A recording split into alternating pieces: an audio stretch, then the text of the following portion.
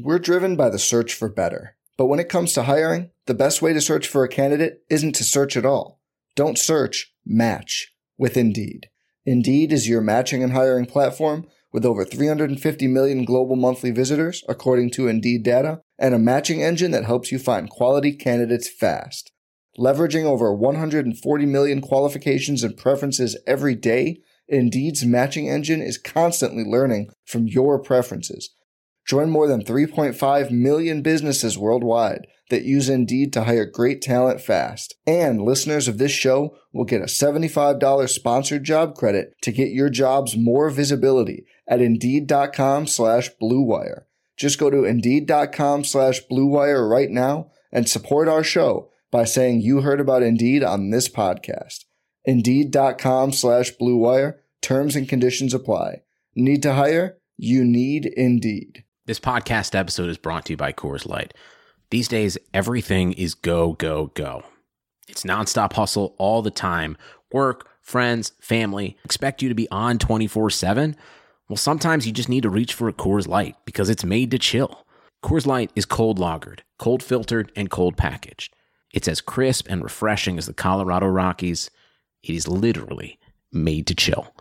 Coors Light is the one I choose when I need to unwind. So when you want to hit reset, reach for the beer that's made to chill. Get Coors Light in the new look delivered straight to your door with Drizzly or Instacart. Celebrate responsibly. Coors Brewing Company, Golden, Colorado.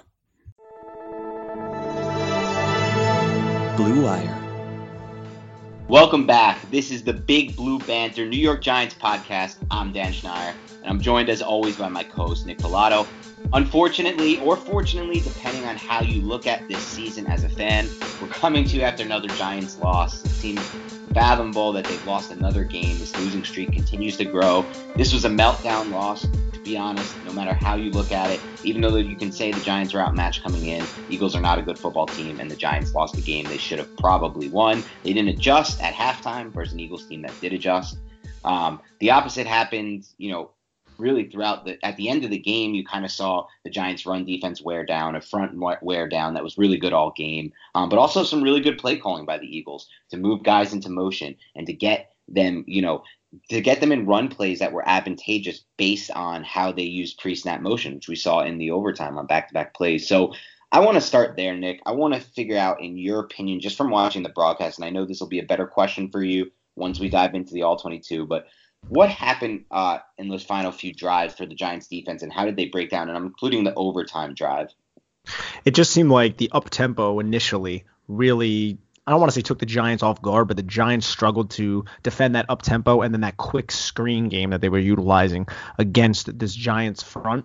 And it had me sitting there in my chair, on my couch, on my fat ass going, why is James Bettcher not adjusting to this right away? Because I don't remember exactly what drive, at least the timing of it, but the drive where the Eagles really started to hit their stride, and I believe Boston Scott ended up scoring on that specific drive I'm alluding to.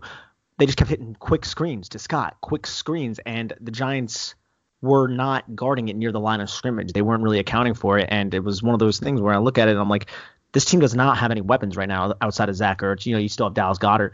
Why are they not protecting against this big screen? They seemed like maybe they were playing too far back. Couldn't really tell from that broadcast angle, but what really happened there? Why was the Giants allowing the Eagles to do everything that really the only thing the Eagles could do to beat the Giants? The Giants seemed to allow them to do that. And I just want to know why Bettcher wasn't adjusting to that. I would love to see what was happening on the back end of the defense.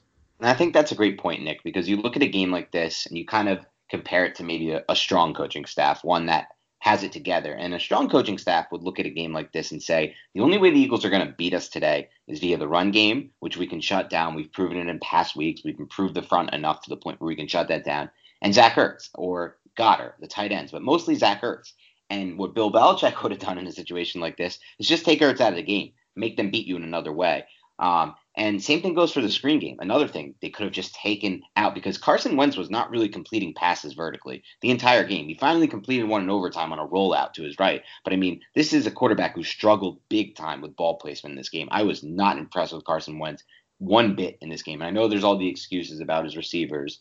But, he still has a pretty good offensive line. And even though he did lose right tackle Lane Johnson in this one. But The point is, there was one way the Eagles were beating. There are two ways the Eagles were beating. The screen games, some quick stuff to the receivers and to the running backs, like you mentioned, and then with Ertz. And it's like, how do you not take that away? And if you're not going to go into the game taking that away, which is fine, then at least come out of halftime taking that away. So I agree with you on that, Nick, and it's really troubling. But it's more of the same with this Giants staff, and it's a problem that I don't think I don't think it's excusable. I don't think it's defendable, and I don't think it's something that will change if this staff stays in place. And hopefully, Mara and Tisch can understand that.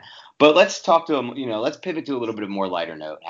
Let's talk about Eli Manning, because, 38-year-old veteran makes his return to the lineup. Obviously, timing is going to be off. You assume no rapport with the receiver, especially a young guy like Darius Slayton. And then they come out in the first half and light it up with 99 yards receiving for Slayton, 2 big touchdowns. Eli Manning threw a couple nice balls out there to Slayton. So before we dive into Slayton, because he's definitely the bright spot of this game, even though, again, a little questionable why the Giants didn't design any plays to get him the ball in the second half and how he could possibly end up with 0 receptions after dominating the Eagles cornerbacks in the first half. But again, that's a coaching error. But let's talk about Eli Manning. What did you make of Eli and his return to the lineup here? The timing was definitely off, especially on some of those earlier throws even. And I know Eli kind of came out early. I want to say it was a 3rd and 5 to Shepard. And there were a couple throws that were either behind or just a little bit high, and that could be a timing thing because Eli hasn't worked with the first team because Daniel Jones has been starting, obviously. I thought Eli stepped up big on some of those situations. That really deep pass to Slayton was perfectly placed on the outside shoulder, throwing dudes open, recognizing the coverage. You could tell he's much more adept, obviously, because he is a veteran than Daniel Jones at the line of scrimmage and checking into the right play to maximize Saquon Barkley and to maximize some of the receivers around him. He has that on Daniel Jones. That's an obvious statement. But he still struggled sometimes with the ball placement. I think that was more credited to the timing and things along those lines. But I thought he stepped in, hostile environment again.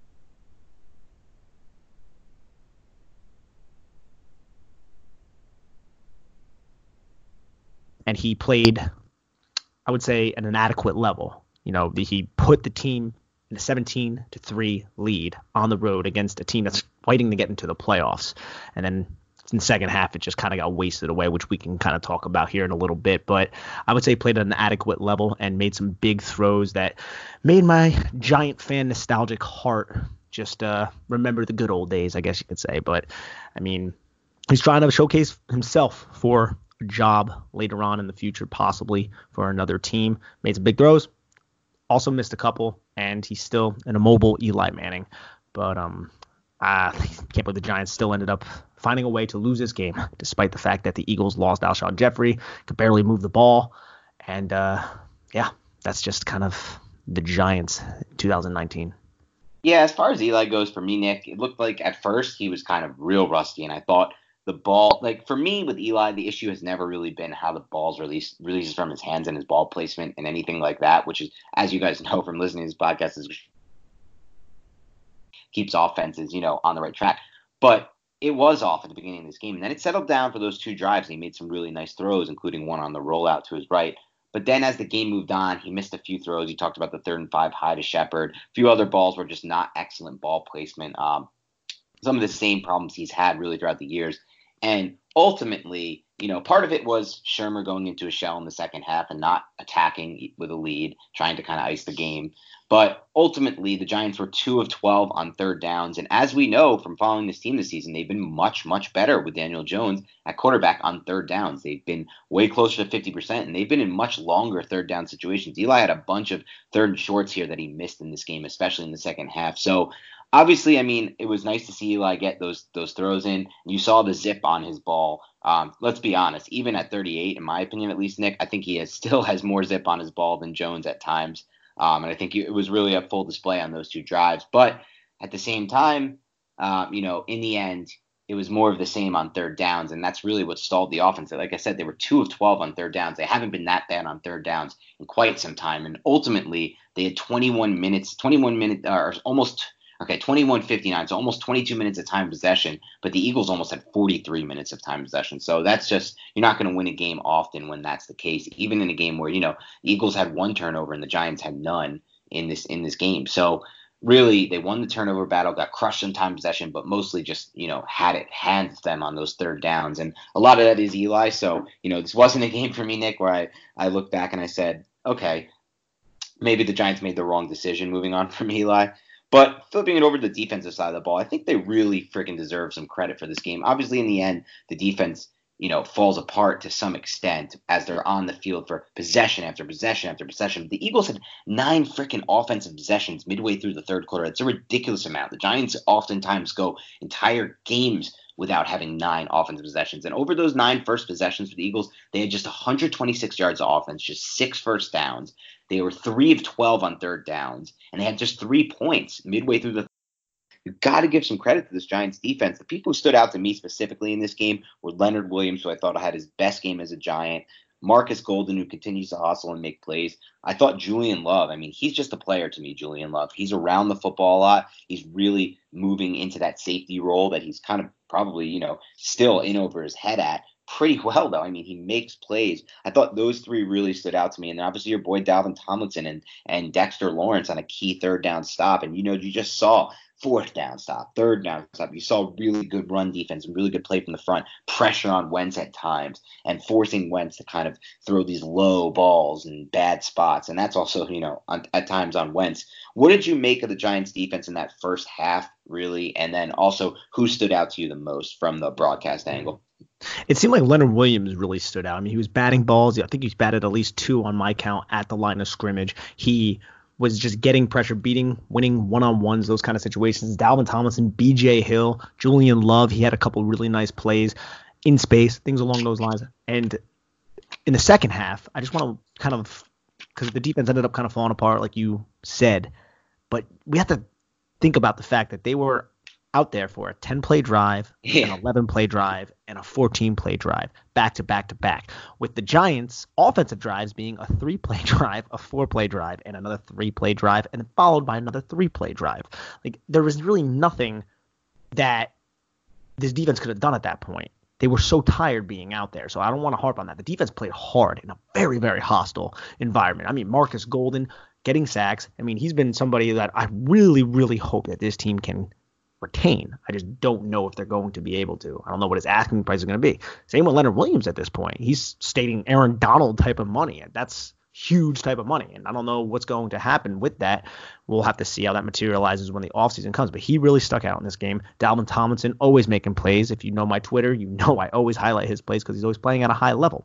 Julian Love. And then you got guys like Sam Beal. Kind of need to see a little bit more. Gets a little bit grabby. Gets beat on some routes. But he really was going up against wide receivers that are very, very low on the totem pole of being a professional wide receiver, to be nice, because Alshon Jeffrey was hurt. Nelson Aguilar did not play in this game. But that front, Dexter Lawrence, that front that we always talk about, it's the strength of this team.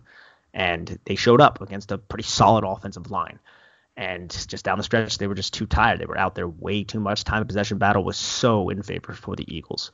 And what can you really expect at that point?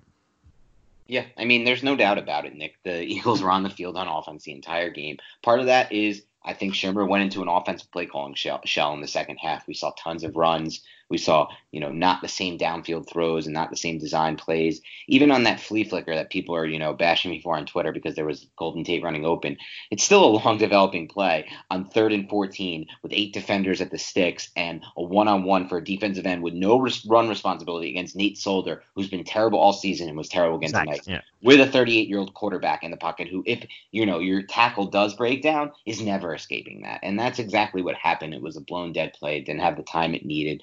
And that's the state of the Giants here. And that was his most aggressive play call the entire half. He really went into his shell there. And like you said, the numbers speak for themselves here, Nick. We're talking about 42 minutes of time possession for the Eagles there. And there was even a time before the Eagles' scoring drive to make it 17-10 where the Giants had forced 4 straight 3-and-outs for the Eagles offense, 4 straight. And that was and yet and we were still midway through the third quarter because the Giants offense was doing the same exact thing. In the second half, this Giants offense had 29 yards. That's ridiculous. They've been outscored now in the second half of the past 2 games, 35-3. If that's not coaching adjustment, if that's not lack of coaching adjustments, I should say, at halftime, then I don't know what is. And I'm at the point where there's no return for this coaching staff. There are a lot of issues with this team for sure, but for me, the coaching is still the one that stands out the most. But, it is what it is at this point. The Giants are going to have to battle through this thing, and we'll see what happens there. But I do want to talk about some of the kind of the more positive aspects of this game as well. And I thought that Barkley was running a lot better, or at least had a lot more holes to run through. And it seemed like there was more space in the running game, even with Eli Manning. And the Eagles cheated to stop the run with Eli Manning in. And I had a little in-game conversation with one of our followers and one of the listeners from our podcast, Nick, Jeremy Mikulak. I'm sorry if I pronounced your last name wrong, Jeremy. But what he was asking was, and I wanted to bring this to you, Nick, did Barkley's success in the first half running the ball have anything to do with Eli Manning checking the Giants into better run calls? It's something that Booger McFarland mentioned on the broadcast. I wasn't sure what you thought about that and if there's any validity to that. I would imagine. I mean, I think so. I would like to see the All-20 to see if he was making those checks to the line of scrimmage and things, but that's something that we've seen Eli do in the past. We know it's in his repertoire, whereas Daniel Jones is more of a neophyte with this offense, this whole offensive scheme and everything like that. He's learning it still, and it's going to suck when Shermer's going to be fired at the end of the year. He's going to have to learn a whole nother one. But Eli obviously has a better grasp of it. He knows what he's doing in those situations. And that's what I at least picked up on in the first quarter. And it was funny. I was watching the game with my brother and my dad, and I was like, see, Eli's going up to the line of scrimmage. I want to say he went up and he checked one time, and I was like, and I made that statement. I was like, he's checking up the line of scrimmage. That's good. And then Booger came in right after it and made like the same statement. I was like, see, Booger and me, for the first time ever, we're on the same page with something. It's kind of funny. But I do believe that has a lot to do with it. That veteran leadership, that just kind of awareness of, and that calmness of knowing and being in that situation before and checking into, okay, there's a box that they're inviting the run. Let's run the football. Or, hey, let's audible to this side. Get the offensive line on the same page, recognize the mic, set the line, and then go. Things along those lines. And I think I know Eli Manning has that in his arsenal. And I feel like Jeremy is accurate with his statement there. Yeah, it was a great conversation, and I appreciate that one. And any fan who wants to reach out to us during the games, during the week, we always love to chat, off the podcast as well. And it's something to keep an eye on because, you'll see that improvement with Jones and hopefully Barkley as they move forward in his career. Jones still has a lot to learn, just like any other rookie. And he's, obviously known as a pretty bright guy. And he's done a really good job, in my opinion, of getting them to the right solution on third down situations in the passing game. Again, all season long, the Giants have been pretty successful on third and long situations, way longer than this game. And again, 2 of 12 tonight on third downs, passing the ball. Dan, we've talked about this too on a couple of different podcasts, how Daniel Jones hasn't really, we don't believe, we're not in the locker room, but we don't believe Daniel Jones has that ability at the line of scrimmage yet, that to check out of plays and audible and notice things and make those kind of adjustments. Eli, we've seen him do that for 16 years essentially. And I think it's something that he obviously adds onto this offense, but I'm not against the fact that Pat Shurmur, Dave Gettleman, and this team went with Daniel Jones back in that Tampa Bay game. We got to look towards the future. Yeah, no doubt. And, it's not like the Giants offense really was moving the ball very well. Exactly, yeah. Consistently. Like I said, 2 of 12 on third downs on the field for 21 minutes only in this game against an Eagles team that, like I said, went 3 and out 4 times in a row. So it's tough for them to have that kind of time possession advantage. But that's the type of team the Giants are. The Giants are the type of team that would lose this game, which is crazy. They should have not lost a game like this. It doesn't matter, going into the game what you think of either team, because clearly we now know, and we should have known before this, the Eagles are not a good football team. It doesn't even matter if they win the NFC East. I don't think a single Giants fan who listens to this podcast should fear them making a run this year, because they are not making a run. Their passing offense stinks. Carson Wentz is not playing as well as people. I don't know what to make of Carson Wentz. I did not think he played good at all tonight. A lot of his yards came on screens, and a lot of his yards came on, a few of his biggest plays. His 2 biggest plays came on blown coverages, which are just typical of this Giants defense. But at some point you have to wonder, where the Giants can go to get wins. Because obviously, looking at it from the 30,000-foot view, Nick, everybody here knows it's probably better if they lose to get Chase Young. He's a rare prospect, and after him, there's no one really like him in this class. But the Giants can't be a team that loses this many close games and this many winnable games and expect to kind of take that jump quickly, because that's what every fan wants. Every fan wants them just to be competing again for the playoffs. So in your opinion, what exactly is the best step forward for this Giants franchise, in the sense that should they continue? Are you still stand by keeping Gettleman, getting rid of Shermer? Or are you kind of now on the clean house boat? It depends, man, and I don't want to stand on both sides of the fence here, but who are you bringing in to replace Gettleman? Right. That is like my main thing. Like I'm all, and I think it's easy to sit here and say clean house. It obviously has not worked out, but who are you replacing Gettleman with? And then that gets into the whole argument. Okay, if you don't replace Gettleman, why would you want Gettleman to be the person to hire the next head coach? Which is another conversation that can be had. So I just feel like Tisch and Mara, they need to come together here and really cross all their T's, really dot all their I's, and establish somebody moving forward. It's just I'm not 100% sure on who that person is at the general manager position.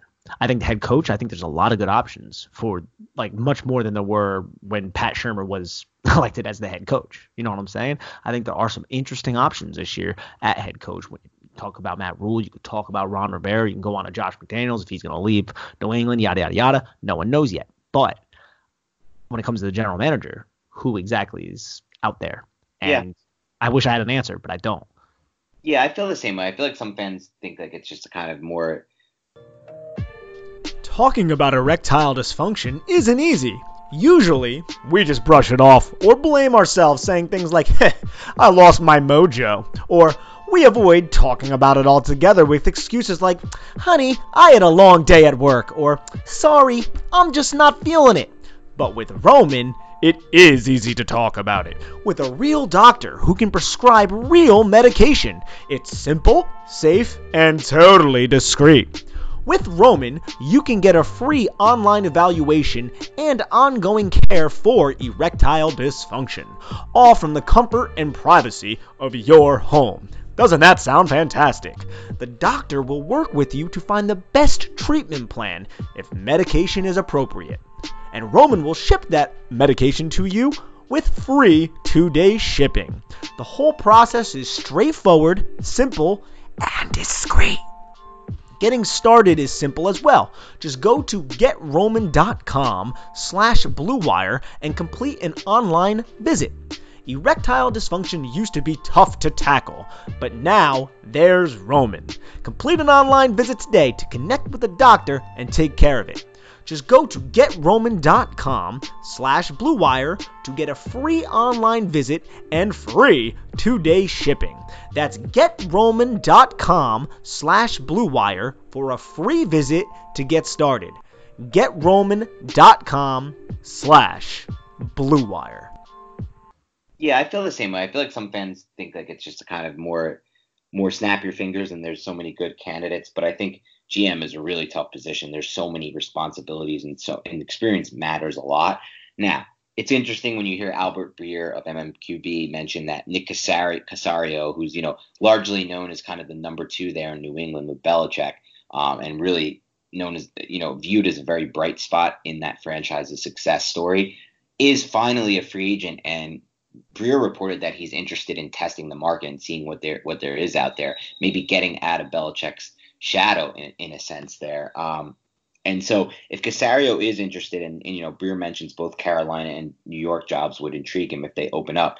It will be interesting to see what he values as more appealing to him, the Carolina Panthers situation or the Giants situation. And on the second note, it'll be interesting to see if the Giants can use that to kind of piggyback them into a position where, okay, we'll take a chance, we'll move on from Gettleman, or we'll move him into a different role for this franchise, kind of more towards behind the scenes stuff he used to do before he went over to Carolina in the first place, because there's some upside to someone like Caserio. I'm not going to sit here and pretend like I understand who's the best GM and not the best GM candidate for this team, because it's anyone who tells you they do know is really just making it up. You can look at offensive systems and defensive systems and play calling and in-game situations and all sorts of factors for coaches when you're evaluating that. But it's a lot harder to do for somebody behind the scenes in an organization like Caserio is for New England right now. So it's just a name to keep an eye on. But, I'm kind of going to be consistent with where I'm at, Nick, and I do think that they can stand to upgrade both at head coach and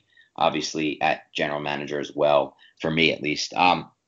Let's talk about some other key points of this game and some players that I wanted to touch on. We'll start with the good, and that's Darius Slayton, 4 receptions for 99 yards. I mean, this kid to me he's the player. He's a starter in the NFL. He could be something even more than that. His acceleration after the catch is super impressive. Like you said to me before the podcast, Nick, he's just so smooth. It's crazy. And even the problems we thought he would have, like catching the football, has not been an issue. And, would he just be a deep play threat like he was at Auburn? That has not been an issue either. And it's funny because he had a big play that I always remember when the Giants drafted him watching. It was against Purdue, I believe, in their bowl game last year, Auburn, where it wasn't a deep play because that was what most of his highlight tapes were. It was a quick throw, and it was a lot after the catch. And that's kind of what we saw in his first touchdown tonight, a really explosive play after the catch. Where do you make a Slayton? The Giants have something more than just kind of a number 2 starter here. Do they have a potential big playmaker for the offense?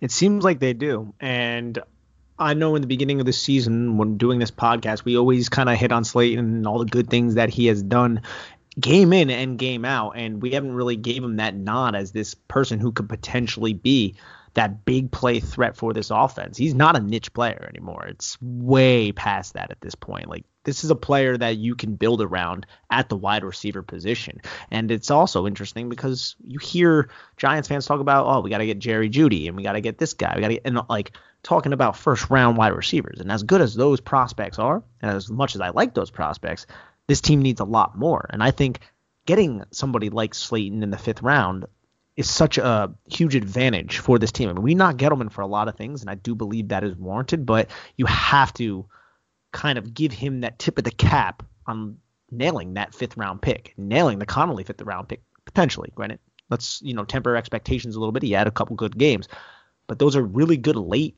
round values that could pan out incredibly well for this team.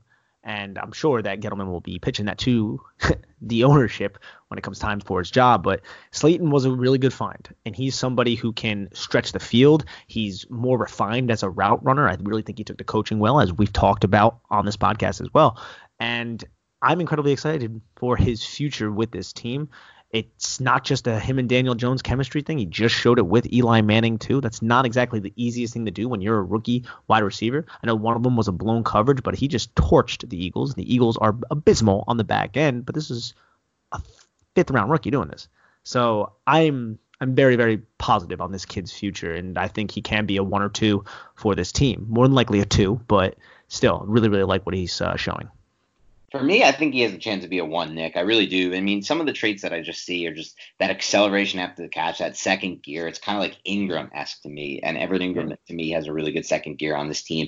And then it's kind of that ability to get in and out of his breaks and create separation that way, which I'm also seeing. So for me, I don't really see – my definition of a 1 is different than other people's. I'm not looking for the next Julio Jones, Odell Beckham that I have to pay $20 million in a cap hit to and, barely wins you any games or flips any games for you. I'm more so looking at a bunch of players like Slayton who can make big plays. And honestly, I mean, if you look at the numbers, it's kind of crazy with Slayton. NFL Research tweeted this out. He's the first rookie to have multiple games of 100 plus yards receiving and 2 receiving touchdowns in a single season since the 2014 season when Mike Evans and Odell Beckham Jr. did it. I mean, those are big names to be in the same breath as. I'm not saying he's going to be anywhere near as good as those 2 players, but what he's doing is super impressive. It's super impressive, Dan, and I want this to not be unnoticed by just the general masses. People might chalk that up. People who do not watch the Giants be like, it's all garbage time. There's no one. It's not that. These are coming in like pivotal times of the game, early on in the game when coverage isn't just soft coverage or anything like that. He's winning in very, very nuanced ways. He's winning in big situations. He wins at the line of scrimmage, which isn't something you see from day 3 picks. He knows how to win at the line of scrimmage. He knows how to fire his feet. He knows how to release outside, release inside. Right. He's incredibly good with those things. Like, it's definitely there's a lot of things to be excited about with him. And in the season that is lost, he's definitely one of those just bright shining stars that Giants fans can look at and be like, okay, hopefully you can be the positive from 2019 because there's not much else. Yeah, and I would ask Giants fans to go back and take a look at Jerry Reese's 11 draft classes and find me the amount and just pinpoint me and tell me. You can just tweet at me the names of day 3 picks. How about 5th rounder later that panned out? We have Mod Bradshaw and Kevin Boss, but both of those are from one draft class, his first draft class. And I mean, hey, don't forget Michael Johnson from that same draft class. Yeah. And I mean, obviously Devin Kennard's been okay with the Lions this year, was better last year with the Lions, was okay with the Giants. But, player evaluation, individual talent evaluations, that's the one thing I do have some confidence in Gettleman with if the Giants are going to stick with him. Obviously, for me, it's not enough. I need somebody who understands positional value more and has a better grasp of the trade market, to be completely honest.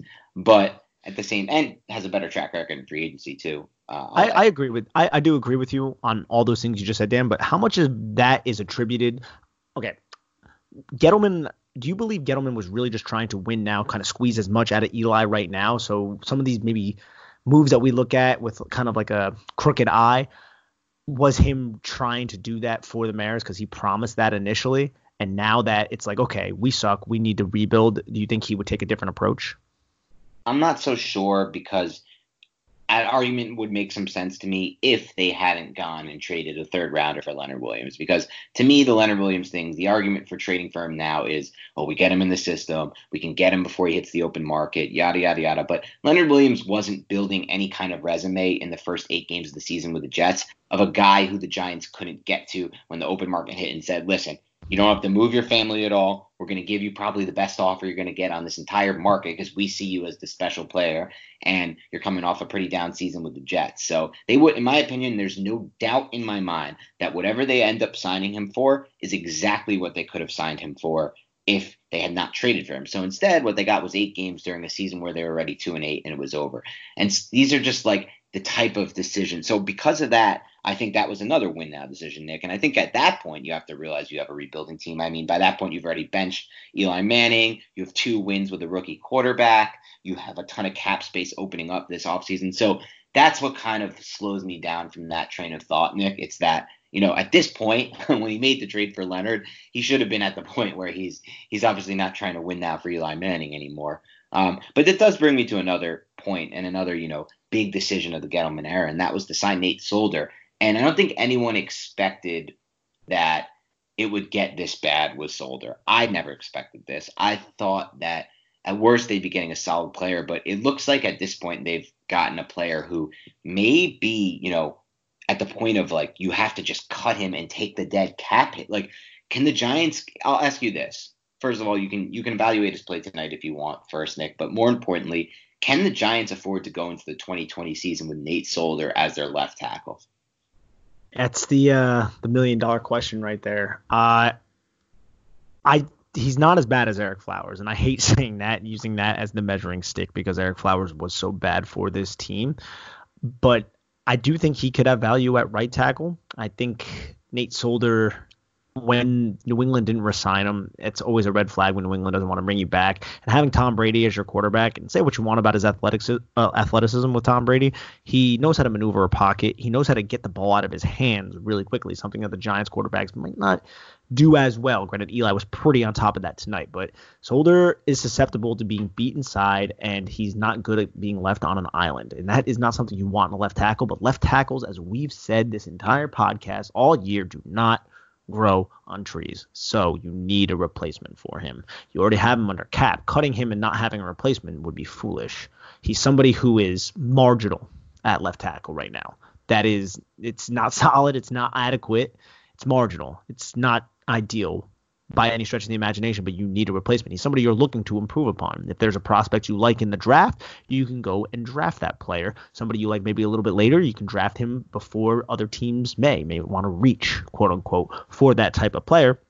There's someone in free agency that you want to bring in to compete with him and not at a huge contract or anything like that. But tackles are going to get signed, dude, at pretty big contracts like Solder did. That's why whenever a big tackle is up in free agency, they reset the market, because these guys who are 310 plus pounds, 300 pounds, who can move like them and mirror like pass rushers who are 275 pounds with the kind of speed and burst that they have, they're not everywhere. So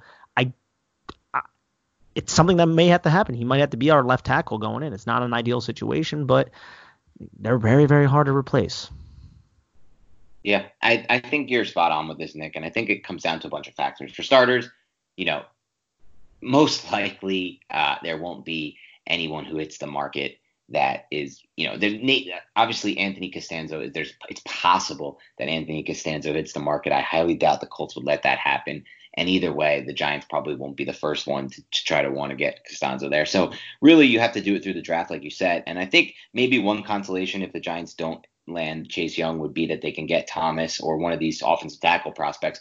I'm not as sold on them being day one impact players as maybe someone else might be. And I'm still kind of trying to find out, I'd love to take a look back at recent first round tackles taken and how many of them were able to be day one, week one, rookie impact left tackles. And like you said, I think part of it is just supply and demand. It's really a difficult position to find. You have to find guys who have the footwork to mirror these super athletic pass rushers, and it's becoming harder and harder in today's NFL. So it's a problem, the Nate Solder problem, and I'm not sure it has a solution. And that's just a crappy place to be in as a fan, knowing that you may not have a solution for blindside protection for, a quarterback who will be going into a second year, the most important time, most people believe, for a young quarterback's development. So definitely something to keep an eye on moving forward. Anyway, Nick, is there any other players you felt like we didn't dive into on this recap of the game, or just kind of we need to take a look at the All-22 and go from there? Yeah, definitely the latter. But, I mean, there are still those players that we highlighted, that defensive front, Julian Love, that's another bright spot. And that's another tip of the cap, as we say, to Dave Gettleman and his evaluation, his ability to draft some of these players. I thought B.J. Hill played a little bit better in this game. I don't know how many snaps. I don't have his number on the top of my head or on PFF or anything like that, but he had a couple plays where I was like, okay, B.J. Hill, there you go, getting in there, making the most of the limited snaps that you are getting. Lorenzo Carter didn't flash really, which is disappointing. I still think those traits are there. Just need to be harnessed. He's still a raw player.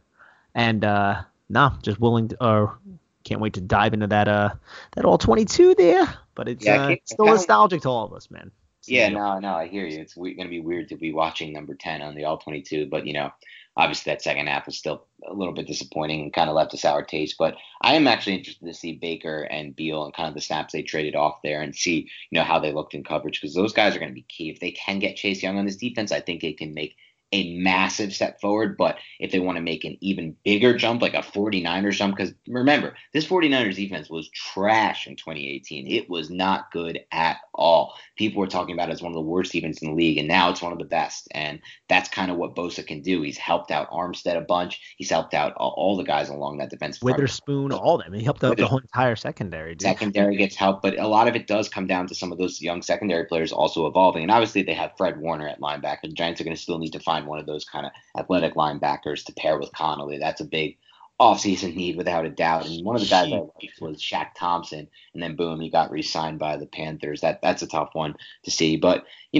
like I said, there's still a long way to go. Mostly, Nick, I'm excited to dive into All-22 to see that, but I will be honest, I am still taking a peek forward to this offseason because I think it's going to be a really exciting time to talk Giants football with you, because we're going to get to go to potentially a coaching change, potentially assistants coming into the staff that we can evaluate, maybe a general manager change, a crazy free agency for sure, and then another draft with top picks. It's too bad they won't have that top 65 pick in round 3, but besides that, they'll get one back for Collins, so they're still going to have something there to close out day 2 of the draft. But on that note, guys, we will speak to you a little bit later than normal in the week because just because of our schedules with work this week. We're probably going to be recording the All-22 a bit later this week, but stay tuned. We're going to break down what we saw there. Thanks again to everybody who's tuning in and new viewers joining the podcast. I know it's tough to stick with us through this kind of season. But we do appreciate it. And hopefully we're offering some analysis on the roster and the players we see that could be solutions moving forward, and the players vice versa that could, be goners moving forward. Speaking of a goner, I think Kareem Martin, who finally got some snaps today, is going to be a goner. I just thought it was interesting to see him back in the lineup, Nick. But, we'll see as we move forward where this Giants roster goes. But anything else you want to add, Nick, before we sign off until we get to the All-22? Yeah, Martin didn't do much coming off the IR. But again, man, DeAndre Baker, and I know he's just so maligned, and rightfully so at times, but those traits, I still see them on the tape. He's still in good position. He's still in phase. And I mean, he could be something. Like a lot of people labeled him a bust. I mean, there were beat reporters labeling him a bust after like week 6, and I just want to be patient with him, and I hope that he kind of gets his mind right, because you kind of see him in position sometimes and hope that, hey, this first round draft pick, he can play like it if everything is right, because the traits are there. Yeah, there's no doubt about it. I think me and you are still pretty high on Baker, and that's someone again like I really want to see on tape. And same with Love because I really like what I saw from him, and it's going to be interesting to see how he looks on the All-22 from kind of a different angle that kind of highlights better what the safeties are doing. So anyway, thanks again for tuning in, everyone, and we'll definitely speak to you later this week. And there's more Giants football to digest, so have a great rest of your week.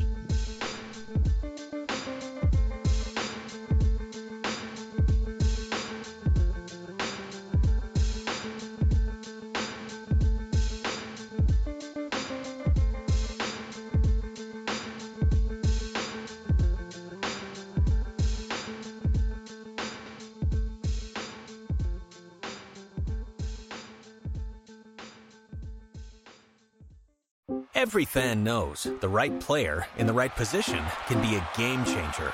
Put LifeLock between your identity and identity thieves to monitor and alert you to threats you could miss. Plus, with a U.S.-based restoration specialist on your team, you won't have to face drained accounts, fraudulent loans, or other losses from identity theft alone. All backed by the LifeLock $1 Million Protection Package. Change the game on identity theft. Save up to 25% your first year at LifeLock.com/aware.